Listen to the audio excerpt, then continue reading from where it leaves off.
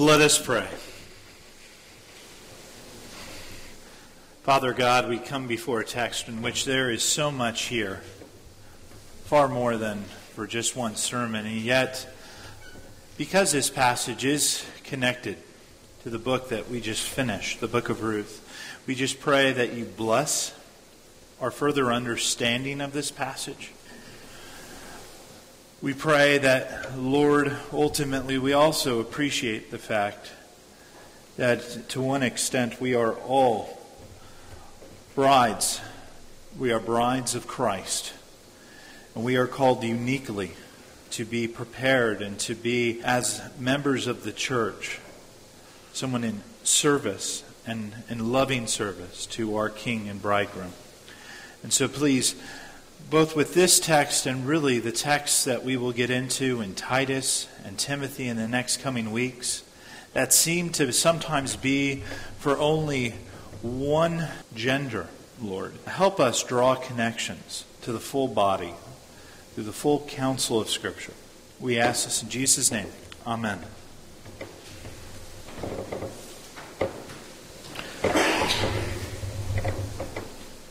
There is a tension in the Christian life, and the tension is this.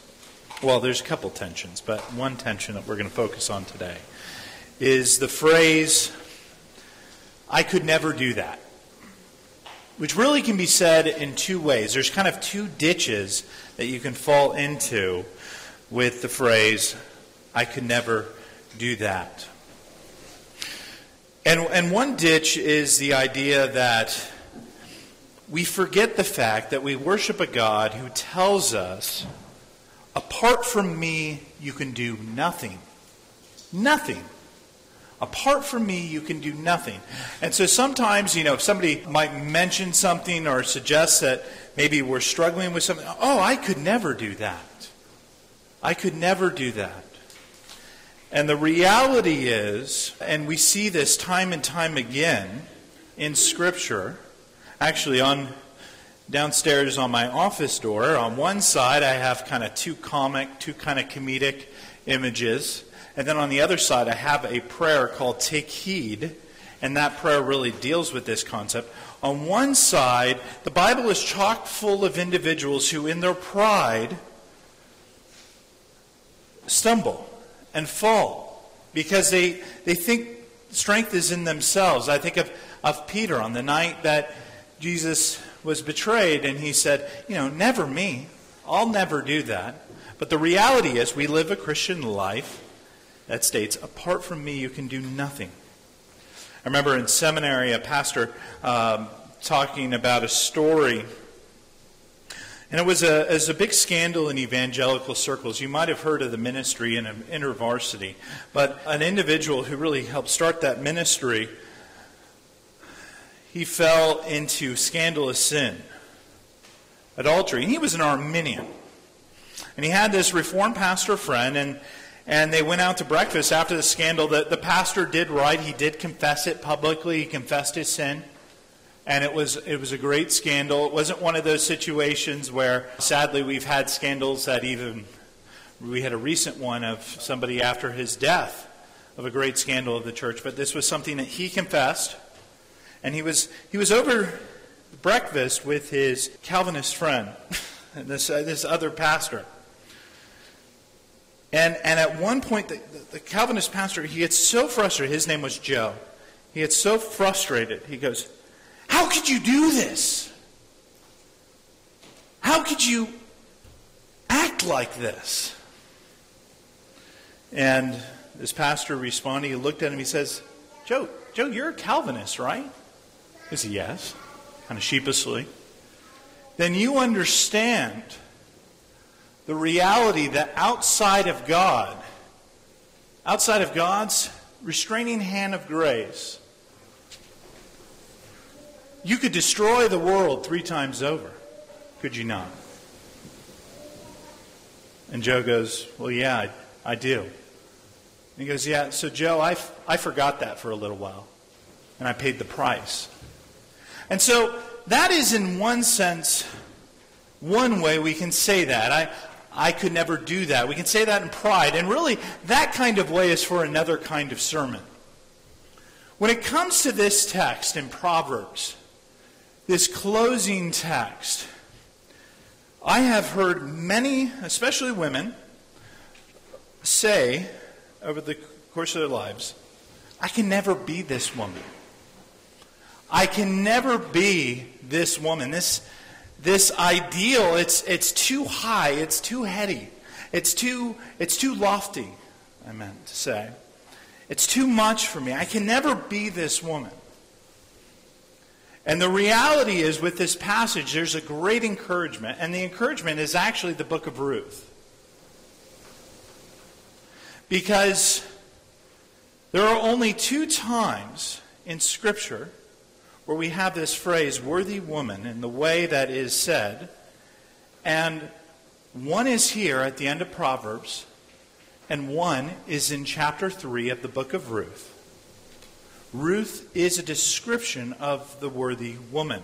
Actually, we don't know this, or we don't realize, while the Protestant Old Testament canon is word for word, the same canon that you would find in a Jewish synagogue, it is ordered a little differently.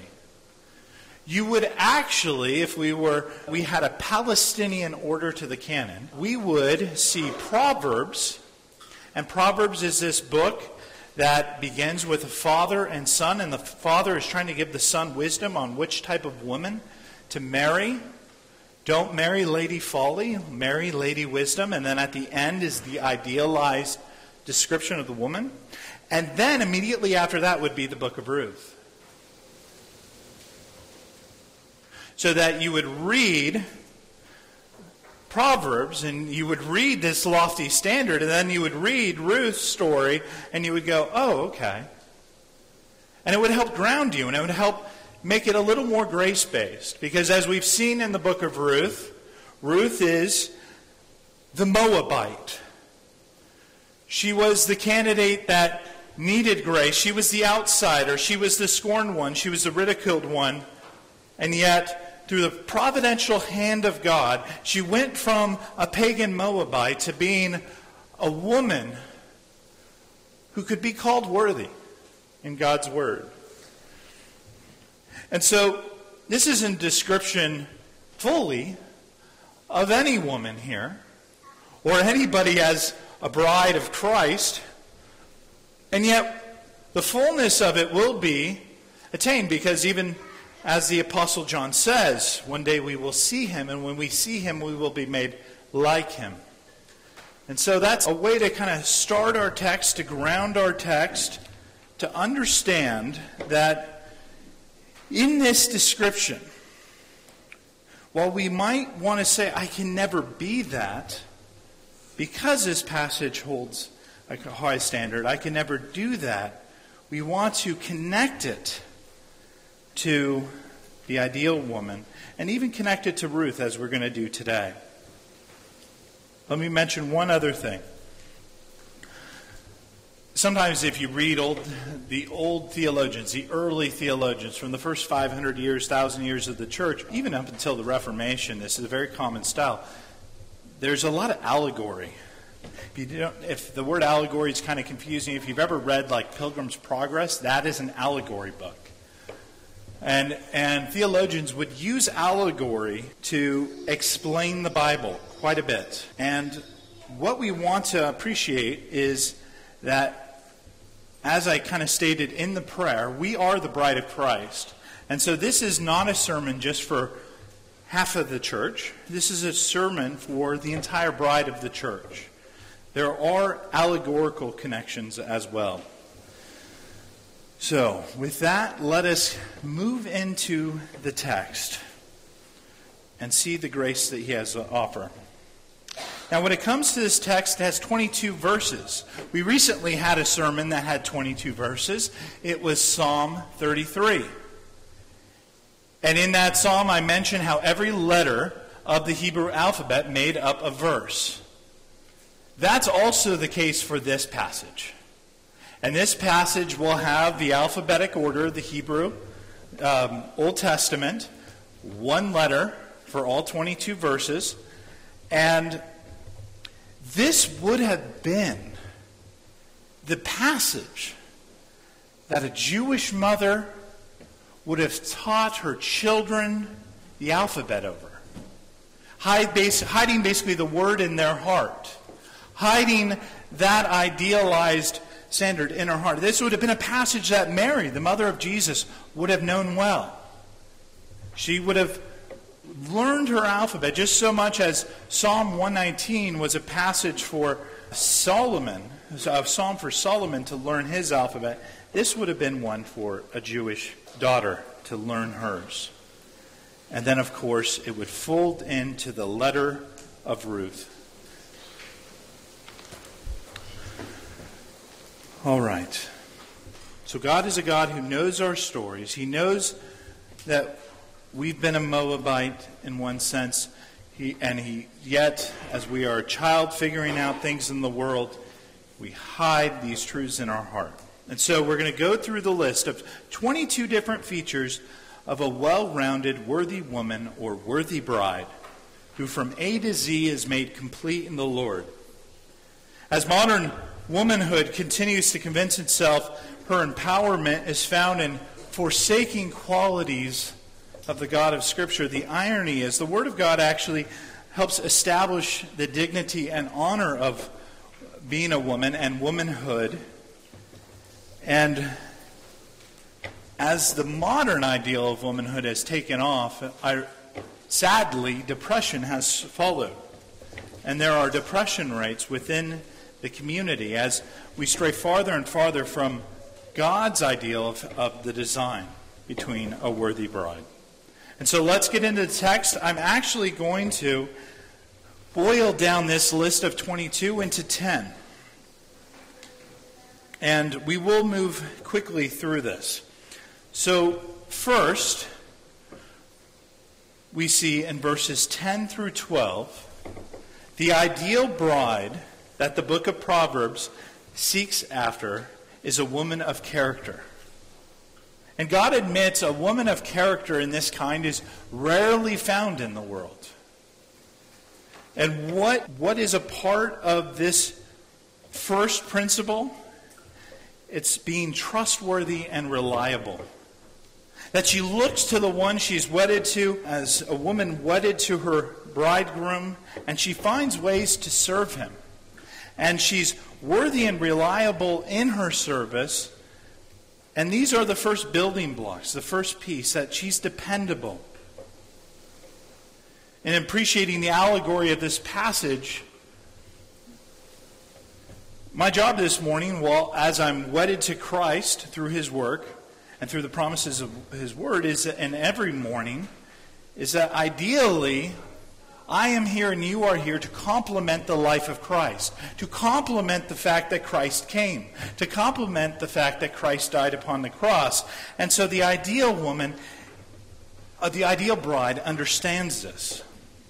And because this passage is so connected to Ruth, and we're thinking about her through this passage, as we see is Ruth proposes to Boaz. What happened in that moment? Ruth proposed to Boaz, and Boaz immediately says, wait, we have a few steps. We have to follow God's word here.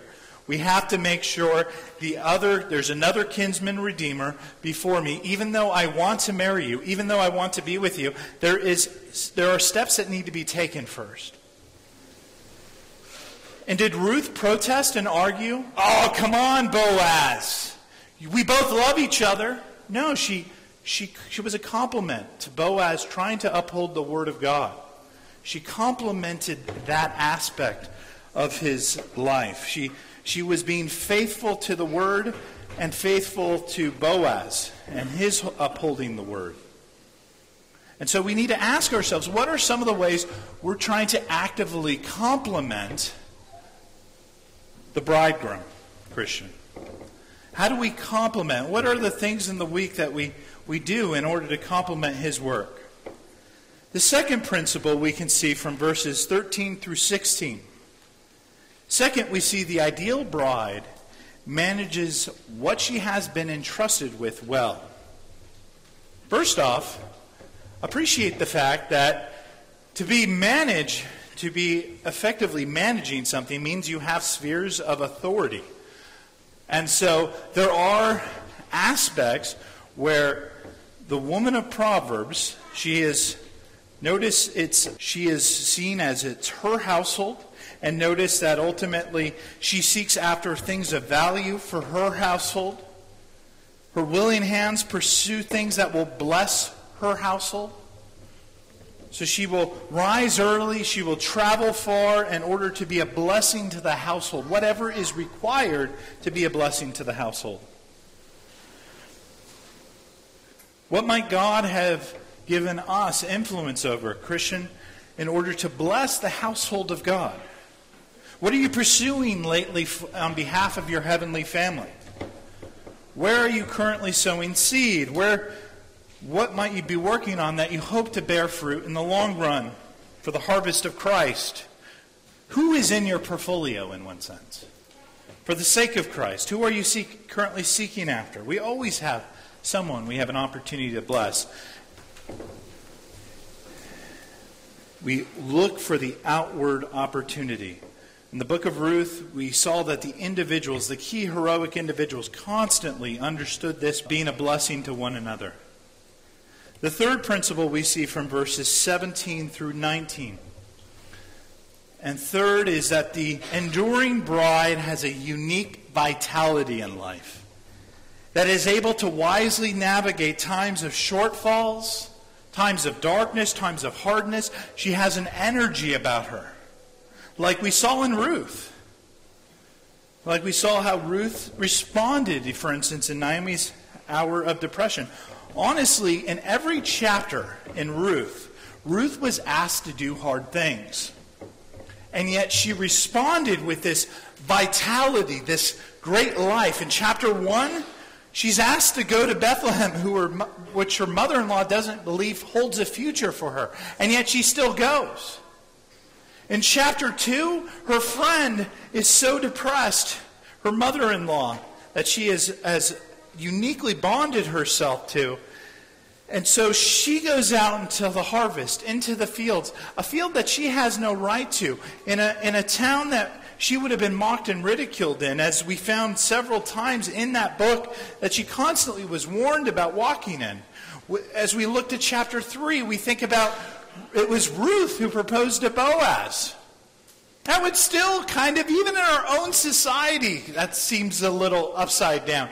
But she has the courage to do that. Naomi gives her that courage. She does not complain. And then we saw in chapter 4 how she gave birth to this child. And she hands it to her mother-in-law. And her mother-in-law receives the child by adoption. The mother-in-law even becomes, as the scriptures make clear, the one who the neighborhood says, that's Naomi's child, and the one who breastfeeds the child. Sacrifice, sacrifice, sacrifice, and sacrifice. And she meets all seasons with wisdom and godly character, not complaining. She has this unique ability in her vitality and her relationship with God to bless others around her. Number 4, we see in verse 20 that the worthy woman is compassionate and caring. You know, Hollywood only seems to be able to make movies now with heroines that beat up on men. That what women can do is, you know, if you have enough faith or what have you, get bit by a spider or something, you can smash all these men down. That's what we want to see in our women in Hollywood, right? No. I'm sick of it, honestly. It's not what the scriptures are saying are the best parts of the bride. The biblical idea for the bride is that there is a tenderness in the life of a woman that is unique. There is almost this loving kindness, this almost diaconate kind of quality in the midst of a community. Women at their best, and we have wonderful women that help complement us in this way in this congregation. Find ways of service and love and tenderness that us men are just usually too stubborn to even see. So it's a wonderful quality. One that we're all called to, though, by extension, also have. It's a unique sweetness. Number 5, we can see in verse 21. We see the ideal bride, a worthy woman, is a woman who is not just living her life from moment to moment, but she actually has the foresight to anticipate the future needs of her household. And notice, it's not called the husband's household here, but actually in the Hebrew, it's in the feminine possessive. She has a unique role of authority in the household. Doesn't mean that she doesn't have spheres of authority over her. But the woman has a unique role of anticipating certain things that might cause others to fall or to fear. But she can stand strong against those scarlet kinds of moments where sins and struggles might befall a household. The bride of Christ must anticipate all seasons, all weather that might befall its home.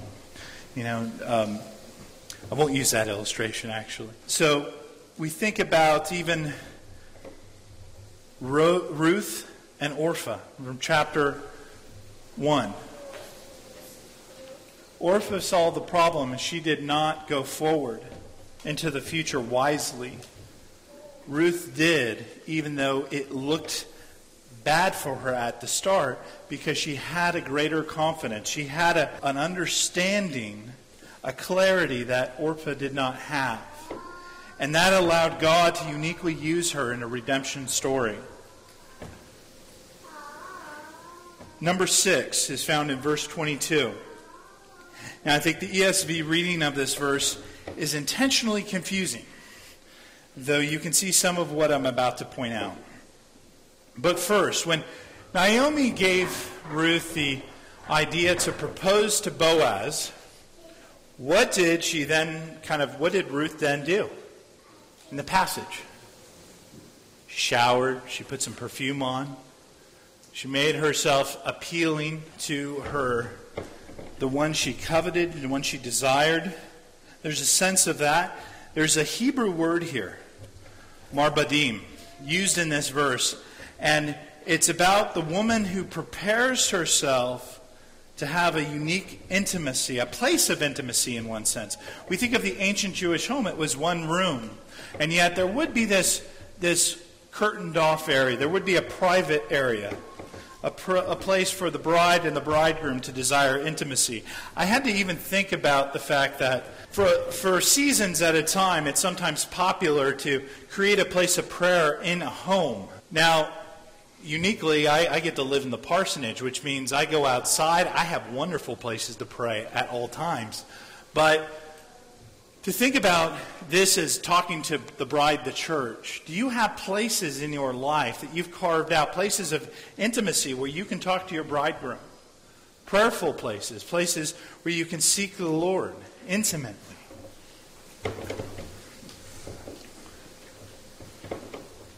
Where do you go to pursue deep intimacy with your bride? A worthy bride joyously seeks out such moments and might even set aside a location for her and her bridegroom.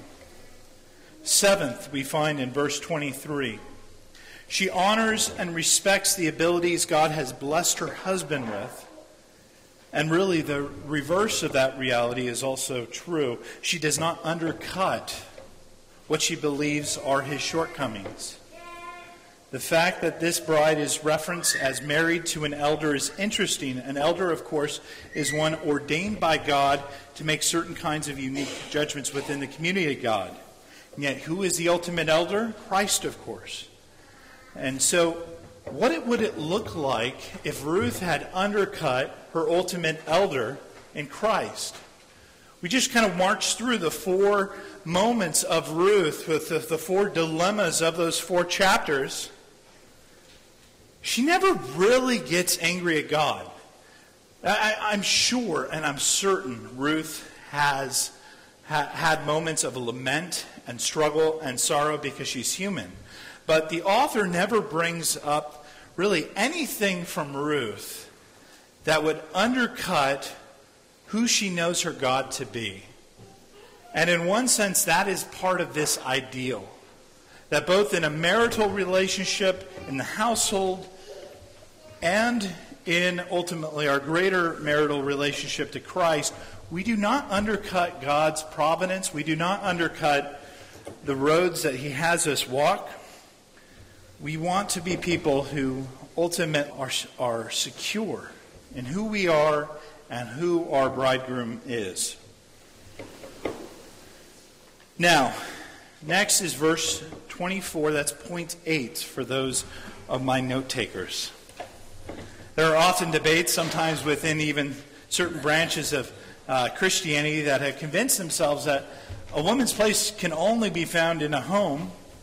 They never should necessarily seek after employment or work. To such individuals, if you hold that to an extreme, you can point out verse 24 to them. This bride is willing to be a provider. She anticipates, she has an entrepreneurial heart, if so called upon. Let's look back at that life of Ruth again. Here Naomi and her were starving in chapter 2.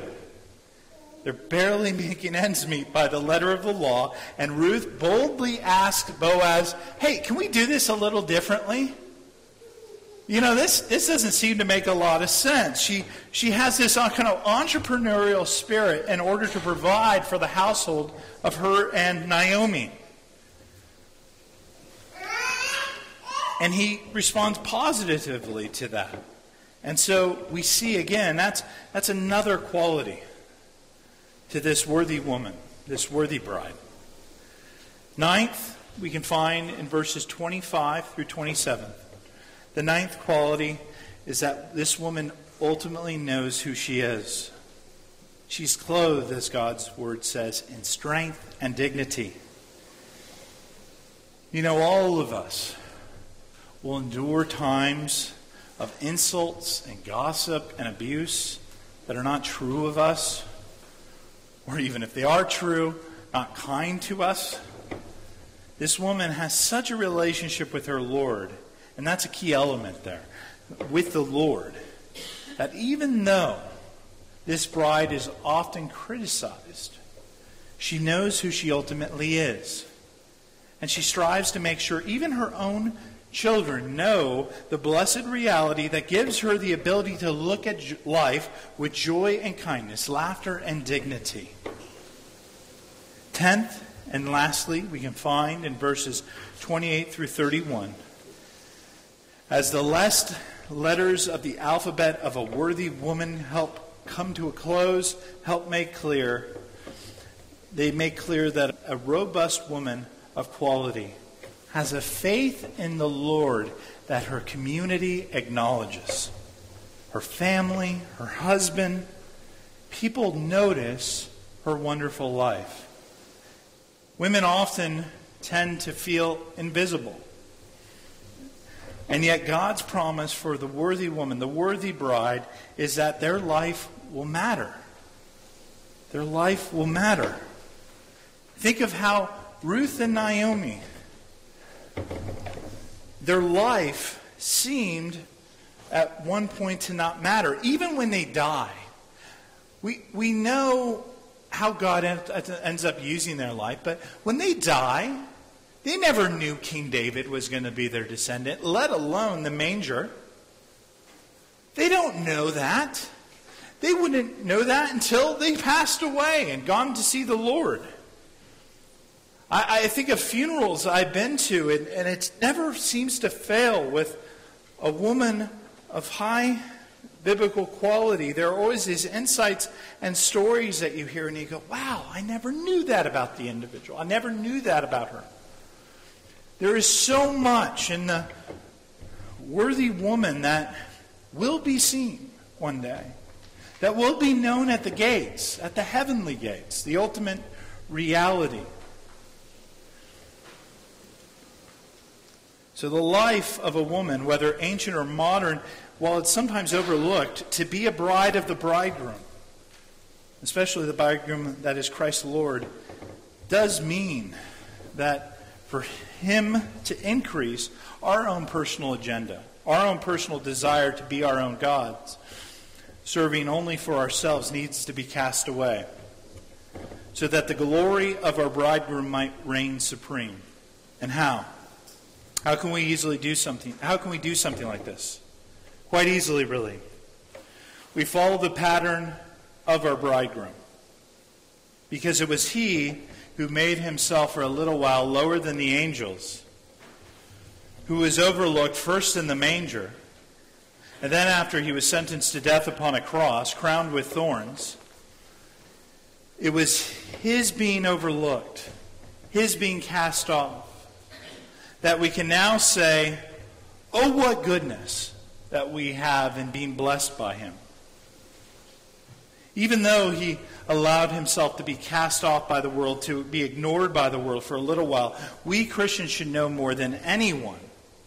While life might appear inconsequential and overlooked at times, small, faithful acts of love can change the entire course of history itself. The story of Ruth, the story of the Proverbs woman of 31, is really the same story. God takes us, the lowly, the people who look at his perfect holy standard and realize in our own strength, we could never do that. We could never do that. We could never be those people. And he makes us more than we ever dared dream, because he has made it his mission to buy us back from sin, to cover us with his wings, to be our kinsman, greater kinsman redeemer, so that we might be his holy bride, the church. Amen? Amen. Let us pray. Father God, we thank you for your word. We thank you that even as we live in a time where people criticize and mock Scripture, and they suggest that it is filled with antiquated ideas for both men and women, that through the book of Ruth, that even through the book of Proverbs, you show us that you highly esteem the worthy woman, the worthy bride who comes to you. That it is actually through your word that we can best see the value and dignity of women and understand how we complement one another as both man and woman in this world. So we thank you, Lord. We thank you that you are the God who rescues us, the Moabites, and begins to build within us a new kind of love, a love that surpasses all understanding. We know it is you who is our builder, because without you we can do nothing. And so we thank you that we have you, because with you we have everything. So we praise you. In Jesus' name, amen.